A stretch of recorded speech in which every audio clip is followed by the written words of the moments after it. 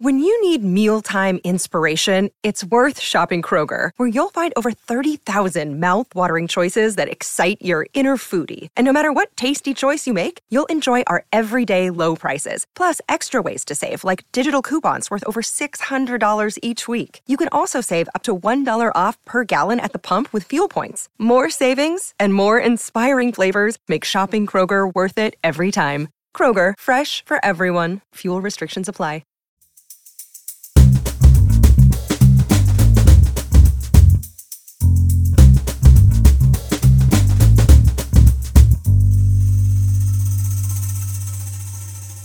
You're listening to Comedy Dynamics Daily.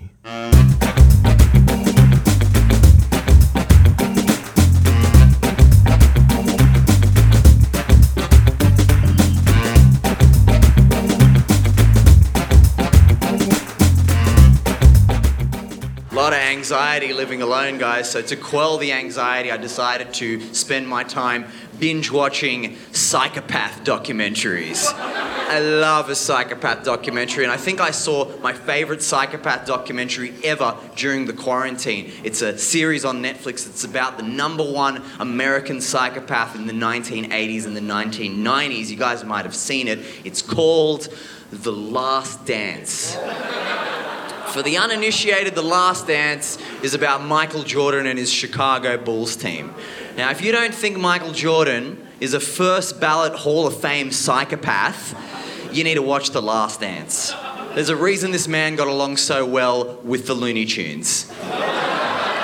Skip ahead to the episode where they talk about a game between the Chicago Bulls and the Washington Bullets, in which a player called LeBradford Smith scored 37 points on Michael Jordan. LeBradford Smith was not a great player. LeBradford Smith was out of the NBA just a year later. This was 1993. This is a full decade before you were guaranteed NBA success by having a vaguely French first name, right?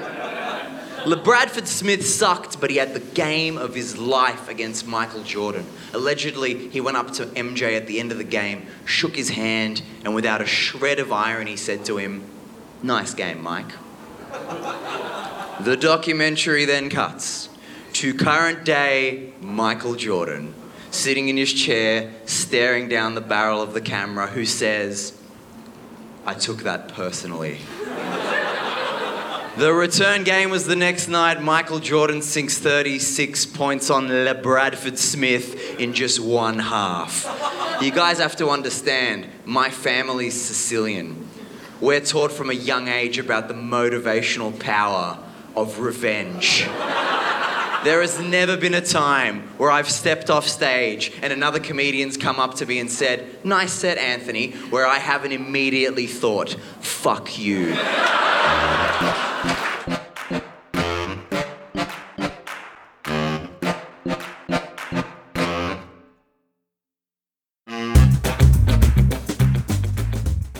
Comedy Dynamics Daily is an Acelcast original and produced by Brian Volk-Weiss, Richard Myrick, and me, Brian Adams. Thank you for listening.